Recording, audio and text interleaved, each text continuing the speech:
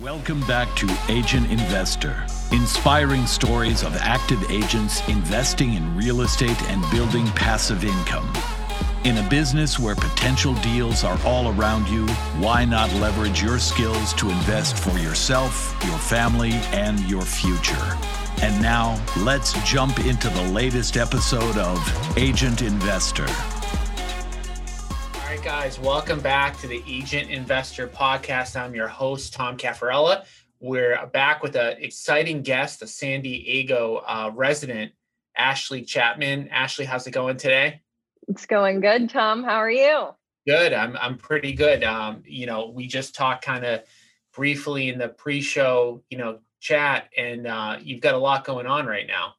Yes, a lot of different things going on. Yeah. So definitely impressed with some of the numbers, and we'll definitely get into some of that stuff. But can you give us a little bit of a background about like how you got into real estate, when you got in, why you got in, and all that good stuff? Yeah. So I come from a background of car sales. When I was like 19, 20, I was selling cars in Seattle. Did well. I was sitting in the office one day, just like thinking about, doing real estate in Seattle. And then I thought, I freaking hate Seattle. It rains all the time. So I was a college dropout prior to that. And I just was like, I'm going to go do real estate in another state. So I moved to San Diego, sight unseen, and started out as an inside sales agent. So I was just cold calling 4, 6, 8 hours a day. And that's literally how I got into it. But I was cold calling foreclosures. So prior to me being licensed, I was just on the phone all day. And I didn't realize what the foreclosure market was going to teach me and how that was going to change my career. And it changed my life. It did, because that's something that not a lot of new agents learn about, like foreclosures, that sort of mentality with those clients. And so I did some short sales. I've negotiated short sales for other agents, and that's how I got into it. So when you moved to San Diego, did you already have the inside sales job lined up, or you moved there and then you were looking for a job? Nope. I moved to San Diego without anything. No real estate courses. I had actually started the course, but I didn't finish it. And I was just, for a couple months, I was just like enjoying San Diego. I'd saved money from selling cars, which can be really, really fruitful for you. So it was literally just like, all right, cool. I want to get into real estate. I should get a job as an assistant. And then I actually got recruited on Indeed through my resume from my sales background for inside sales. Cool. So were you working for a brokerage doing inside sales? Were you working for an investment company? Who were you doing inside sales for? So I started out doing inside sales with the Home Company, a small brokerage in San Diego, with Christian Peter. And I was cold calling in San Diego and in the Bay Area for one of our partner agents, who is Hans Struzina.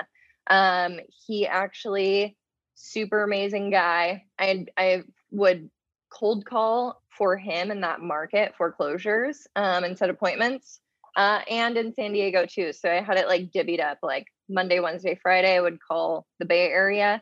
Tuesday, Thursday, I would call San Diego. Okay, good deal. Mm-hmm. So you were working for both of them kind of at the same time. And so now when you were, I'm assuming that they were going after, you said foreclosures, that were they going specifically short sales? Like what types of people were they kind of looking for? Yeah, it was just foreclosures. So it could be a purchase or it could be a listing, but the majority of the deals were short sales. So I thought, okay, this is really easy. Little did I know it was going to get really hard. So yeah, just foreclosures, a lot of short sales. And that's kind of what opened up the doors to the distressed market and flipping, wholesaling, and all that stuff. So, a lot of agents, listen to the show, and, a lot of them do a lot of calling.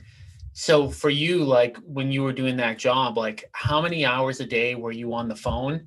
And then what were you trying to kind of achieve on a day-to-day basis when you were making those phone calls? Or what did they want you to achieve like on a day-to-day basis? Yeah. So this is super important for agents out there. I think that, I mean, I was hitting about a 10% contact ratio, setting 5 to 7 appointments a week. I was on the phone 4, 6, 8 hours a day. Yep. For the first 90 days, I was really hitting it hard. So there was no room for error. When I first started, I thought 5 appointments a week, that's a lot. Like, there's no way. There are only so many foreclosures. At that point in 2017, the foreclosures were kind of like non-existent. People were like, "Oh, you're calling foreclosures? Why?" And I learned really quickly it was because nobody else was. Mhm. So out of 100 contacts, 100 conversations, if I wasn't setting 10 appointments, then I was not doing my job. And I was held to that standard. And I still go off of that, 5 to 7 appointments a week. If you have a 10% contact ratio and you talk to 10 people in a day, you should be setting 1 to 2 appointments. So that was my baseline. And then those other people that I would chat with, they just go right into your sales funnel. And so, like, what was, I guess, the pitch? I mean, so obviously, when you're calling or you're mailing or you're doing anything marketing based, like, that's a very specific niche of people that are behind on their mortgage. What were you leading in with on those people? Originally, when I started, I had a script that was like, "Hey, this is Ashley calling about the trustee sale date that's posted on the property." Hmm. And that script was the same script that everybody calling before I was using. Or they were using something that was tailored around trustee sale date. Hmm. So I quit using it probably like 4 or 5 months in. I quit using it. I mean, we had some deals, but I wasn't doing as well as I wanted to be. And so I changed my script from that to, "Hey, this is Ashley. Do you remember me?" And it kind of like knocks people back, and they're like, "Oh my gosh," because there were a bunch of people calling them. But they weren't offering any value. So, it was I figured out, so they're getting so many phone calls, of course they're going to be like, "Oh shoot, I don't know if I remember you." Hmm. So that's what I would use. And then I would just go, "You know what? Just want to touch base with you on 123 Main Street. What is the situation with that property? Have you solved any issues with it?" Hmm. And then it just opened up the floodgates for the story and what was going on. And oh, yeah. And, I would have 30-minute conversations with people who spilled their entire life to me, Hmm. just using very simple language. And a lot of that changed for me when I read the book Never Split the Difference by Chris Voss. That changed my game immensely. And I've heard people mention that book a million times. What's the premise? really, Because I don't know it. okay. Really, the whole idea and the biggest takeaway from that book, I think, and I can't stress this enough, is mirroring and matching people, their tone, what they say, and repeating words that they say. So if you tell me, "Oh yeah, well, I don't think I'm really interested in selling for a couple months." Okay, great. What about what's going to happen in the next couple months that's going to change for you?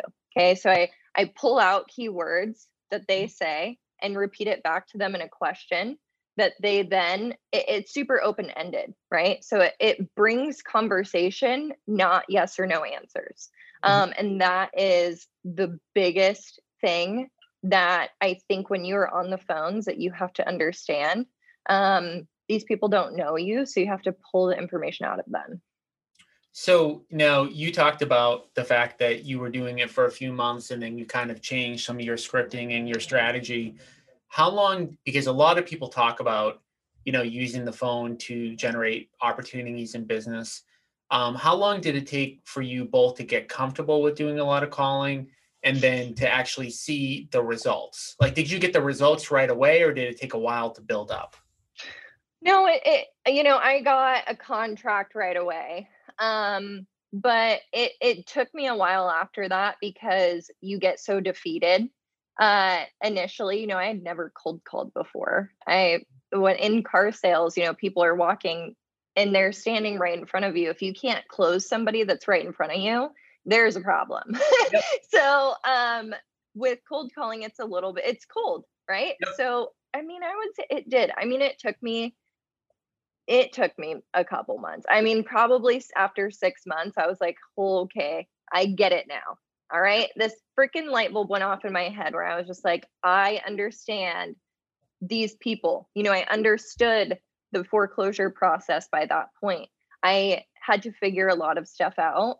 I had no idea what a foreclosure was prior to that. So, I was literally in the dark for a while. So, I mean, it just hit me one day. I was like, I freaking love prospecting and I'm going to get 5 appointments today. And that mindset shift changed my trajectory in business. Yeah, I love what you said. A couple of points that I want to just kind of elaborate on really quickly for the audience. And I see this all the time. I've got a brokerage. I've got 350 agents, and I talk to agents all the time about both investing and growing a traditional business. And people think that you're going to have success with calling right away, but like you just said, I mean, you're talking about doing it as an ISA. So you were getting paid to have 4 or 5 hours of conversations every single day. And with all of that volume, it took you 6 months to get comfortable and to get the results that you wanted, because you needed to learn the scripts, you needed to learn the industry, you needed to learn so much. So it's definitely something with any lead gen strategy, whether it's investing or on the agent side, it's a commitment to getting really good. I agree. And I also think the fact is like, you have to start doing it to get good at it. Yep. So many people are so afraid to start. And I was like, holy crap, if I really want to do this, I guess this is what people do. They cold call. I had no idea of the other avenues of business. I didn't do an open house for like 2 years into my career. So that was like, people are just scared of rejection, so they don't start. You have to start. You have to get on the phone. You have to mess up. You have to get comfortable with yourself messing up. And you have to get in front of people. It's repetition. So now you were looking to set 5 appointments in a week from basically calling like all day. Obviously, even as an ISA, you can't call for 8 straight hours. So you're calling for as much as you can, 5 days a week, trying to set an appointment a day. What would just so people understand, like, what were they looking for in terms of the conversion of how many appointments you gave to a contract? Do you have any idea on that? Yeah. The majority of it was like 1 to 2 of those appointments should convert. So we were going for 4 contracts a month. Ultimately, that was the end goal. And were they relying their specific business relying on just you to basically be like, were they doing any other types of marketing, or is it just you calling? At the time, not really. Yeah. So at the time, that's what they had built their entire business around, was ISA, cold callers. And so it was a really, really small team. I was the only cold caller. And then we had an admin, and then we had 2 agents, aside from Hans up in the Bay Area. So it was really, really small. And had it been a little bit bigger, I mean, if you're running a team of 5, 6, 7 ISAs, you're doing really well. It was their entire business model, I would say. Awesome. So you were kind of the first one in. Yeah. Cool. So obviously, and you now, are you doing investing now yourself, right? Mm-hmm. So kind of bridge the gap between, you went to San Diego, just wanted to get out of the cold weather. I'm right now in April. It's a snowstorm outside. I'm in Boston, so I totally get that feeling right now. Yeah. So you moved to San Diego for the weather. You got hired as an ISA. You figured that piece out. How long did you stay as an ISA before starting to, peel off and do your own things? So I was an ISA for almost a year. Got my license, did some agent stuff, negotiated some short sales, and I would still consider myself an ISA, right?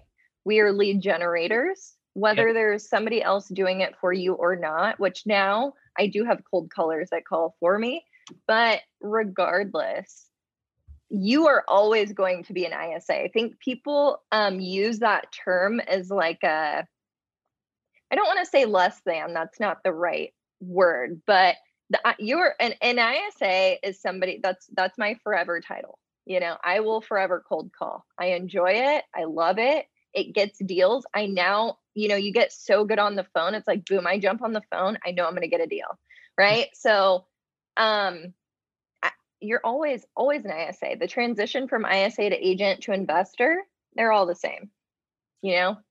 Well, you've got to get that first line, right? Like you've got to get in somebody's house to start. There's no other way to get business unless you're getting face to face. And it's just a matter then of how you're getting face to face. And there's so many ways you can do it. I mean, calling is great because there's no cost to it. So like I flip like 120, 150 houses a year. So I'm very, very active. And people say, well, how do you do so many? I've got a huge marketing budget. So I do a bunch of mailers, pay-per-click, Facebook, all that good stuff. And then, I tell people how much it costs me to get a deal. It's very expensive. And so like for newer people, there's a lot of strategies like you're talking about that are free that don't cost almost anything. I mean, it's minimal. If you're getting a dialing software, you're buying a list and you're putting in your blood, sweat, and tears into it, and there's not a lot of startup. So I agree with you. You've got to get business in the door. So are you still actively calling today? And do you have anybody else that's doing it with you, or do you just self-generate like every deal that you're doing right now? I still call. I mean, I have some people that I've been following up since when I first started as an ISA. I know that they're going to turn into a purchase and or a listing or whatever it may be at some point. So I do keep really close tabs on those people. I work in a very interesting situation. So I'm kind of like a partner agent to the Middleton Group. One of my partners that I work with, Luke, he has a real estate team. So I funnel deals to them when I don't want to do them and just kind of take a rip off of it. And then I work with a big investor here in town that I'm training their ISA team at 8:00 this morning. I was in. We identify objections, discuss them, and solve them every Friday at 8 or 9 a.m. to get better. So yeah, it's hard for me to say that, I cold call this time every week. I try to at least a couple hours a week still because I love it. But, I try to I think the cool thing about cold calling is you want to develop somebody who is as good as you, if not way better, that can be more successful. So I think that's like the whole point now is like with Marina and John, they're cold calling for us right now. And I'm like, if I can make them better than I am at it, and I know that I'm pretty good, then that is like the ultimate success because they're going to bring in business forever. Let's take a quick break from the episode. To get weekly video trainings and connect with other agent investors, join our free private Facebook group. Just go to joincameroncoaching.com and we'll add you to the group. We'd love to see you there. So obviously, hitting the phones every day, it takes discipline. It takes the right mindset. How do you keep yourself and how did you keep yourself like in the game every single day and keep, pushing forward even when people were mean to you or rude to you or hung up in your face and all that good stuff? I think you have to be resilient. You have to realize that these people's lives, they have more going on in their life than you need to care about a commission check and or making $100,000 on a flip. These people and the people that I prospect, if it's a bad day, like, what, it sounds like it was a really bad time, is tomorrow morning or afternoon better for you to chat? So you have to be of the mindset that not every single person is going to love you. I don't really care if you're the most lovable person out there. It's a grind. And you just have to know that this isn't the only thing that's going on in their lives. People really don't sell houses that often, right? So you need to understand that and be aware and realize that it's not you, it's probably something else, Mhm. and follow up, because the money is actually in the follow up game.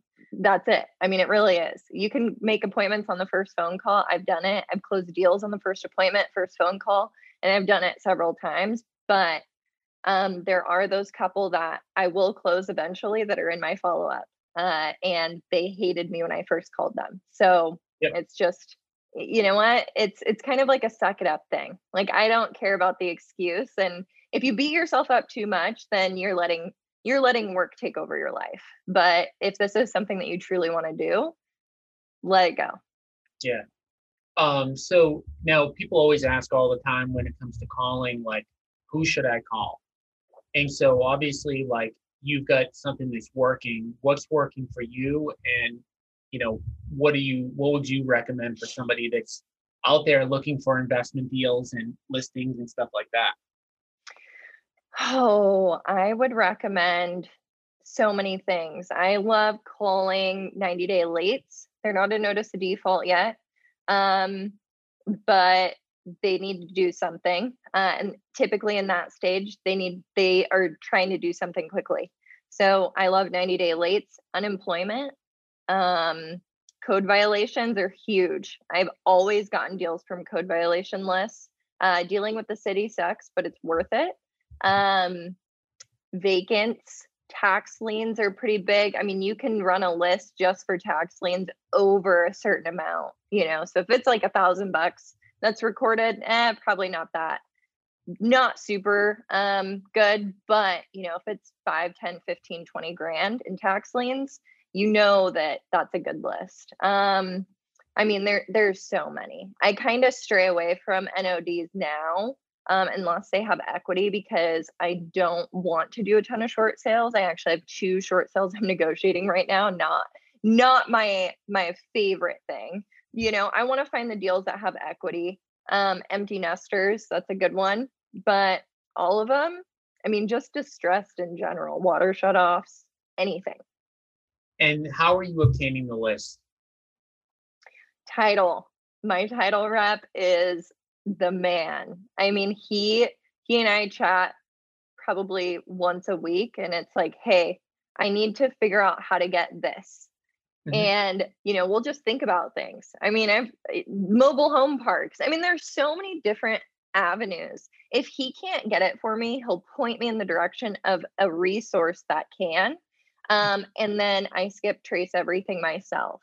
So in order to get reliable data. So, I think agents and investors, they don't realize how big their title rep is, how much leverage that they have using a good title rep, and where they have in their back pocket as a resource. Yeah. What are you currently working on, and what are you looking to do in the next year or 2 years or 3 years, kind of moving forward?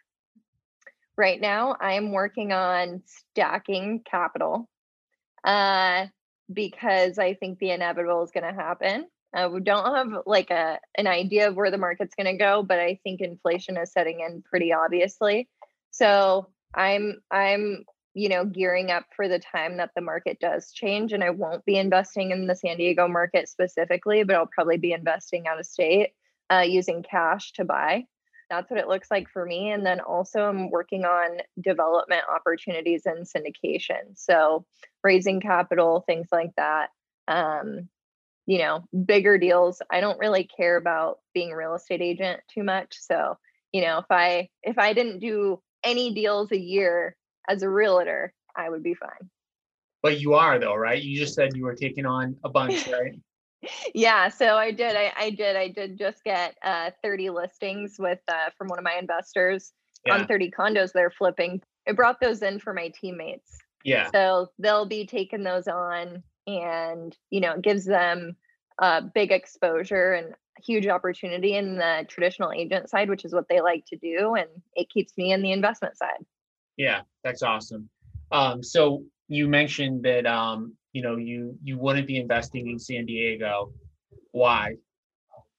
Well, I the appreciation is great. I think if you're flipping, obviously it makes a lot of sense. But for buy and holds, and some of the opportunities that are going to present themselves in Texas, Florida, Alabama, some of those areas, big multi-units that are still, 5, 6, 7 caps. That's, when you can pay cash for stuff like that, I think you're doing really well on the cash flow front. So that's kind of my game plan. And then just leveraging property like that. San Diego is great. The rents are high here, but the taxes aren't exciting. So Yeah. Do you have any specific states in mind that you're thinking about, or you're not sure yet? yeah, I think Florida is a big one. Florida, Tampa area, stuff like that. Texas, San Antonio is very similar to San Diego, just not with the price tag. And probably, yeah. I mean, those two states are really, really in my vision right now, just simply for the opportunity there. I want to be able to buy cash, not, here, the San Diego market is good. A huge opportunity to buy and hold, and your appreciation is going to be insane. But I'd rather flip houses here and buy and hold elsewhere. Yeah, we see that a lot. I mean, I'm in Boston. I do the same thing. A lot of people on the coast where the margins, it's interesting because in a lot of areas that are high price, the flipping margins are big, but then the buy and hold, it's almost impossible in some areas to even buy and hold. So a lot of times, people take their money into other states where the numbers look a little bit different. And we see a lot of that, people putting their money in Texas and Florida and Midwest states for more buy and hold purposes. Yeah. So we've got a lot of agents that tune in, and it's interesting because you've gone so far down the investing path to where you're giving up your listings. And we have agents that are listening that have never done an investing deal. They want to do an investing deal, but maybe they're scared or they don't know what to do next and everything like that. What is the benefit of investing that you've gotten that has made you say, I don't even want to take listings anymore? Yeah, the biggest benefit to investing is the creative side to it, the challenge. There's always a way to get a deal done. When you take a listing, you are in control of the deal somewhat. You're kind of at the client's mercy. But when you are the buyer, you have all the control in the world, right? Yep. In the state of California, seller can't unilaterally cancel. So it's really just thinking outside the box. And I also too, I think when an agent gets a deal as their first investment and they see the opportunity with the check that they make at the end of it, whether it's a flip or a wholesale deal. And so even if I take $1 million listing, I could care less about that commission, right? I'm like, okay, 30 grand, not terrible, but I could go out and make 100 grand off of one deal. Yeah. So I think it's, people are always so worried about their image and their track record. You get to a point where you don't care about that. You care about impacting people in a positive way and changing their lives through real estate investing, because it is a tangible asset and it is very secure. So I think it's a decision that somebody has to make. Do you want to chase a commission or do you want to do something bigger? Yeah, no, I know. I agree. I mean, it's for both of those things, I think you've got the buy and hold side, and then you've got the fix and flip side. On the fix and flip side, and like you had mentioned, the average listing isn't $1 million. So, the average listing, you are making $5,000, $8,000, $10,000, and you are not necessarily adding a zero to the end, but you might be 5 timesing it on the investing side. And, it's not uncommon for people to make more doing one fix and flip than an agent makes selling homes the entire year.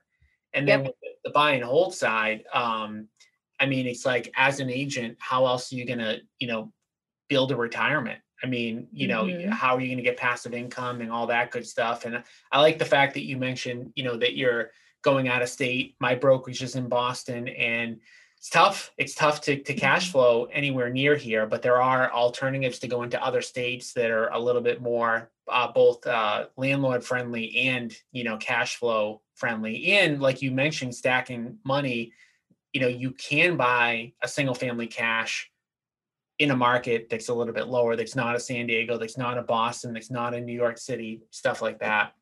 To wrap, what's the biggest piece of advice that you could give to somebody that's listening right now? Like everything that you've done and everything, your experiences, like what would you say your number one investing tip is?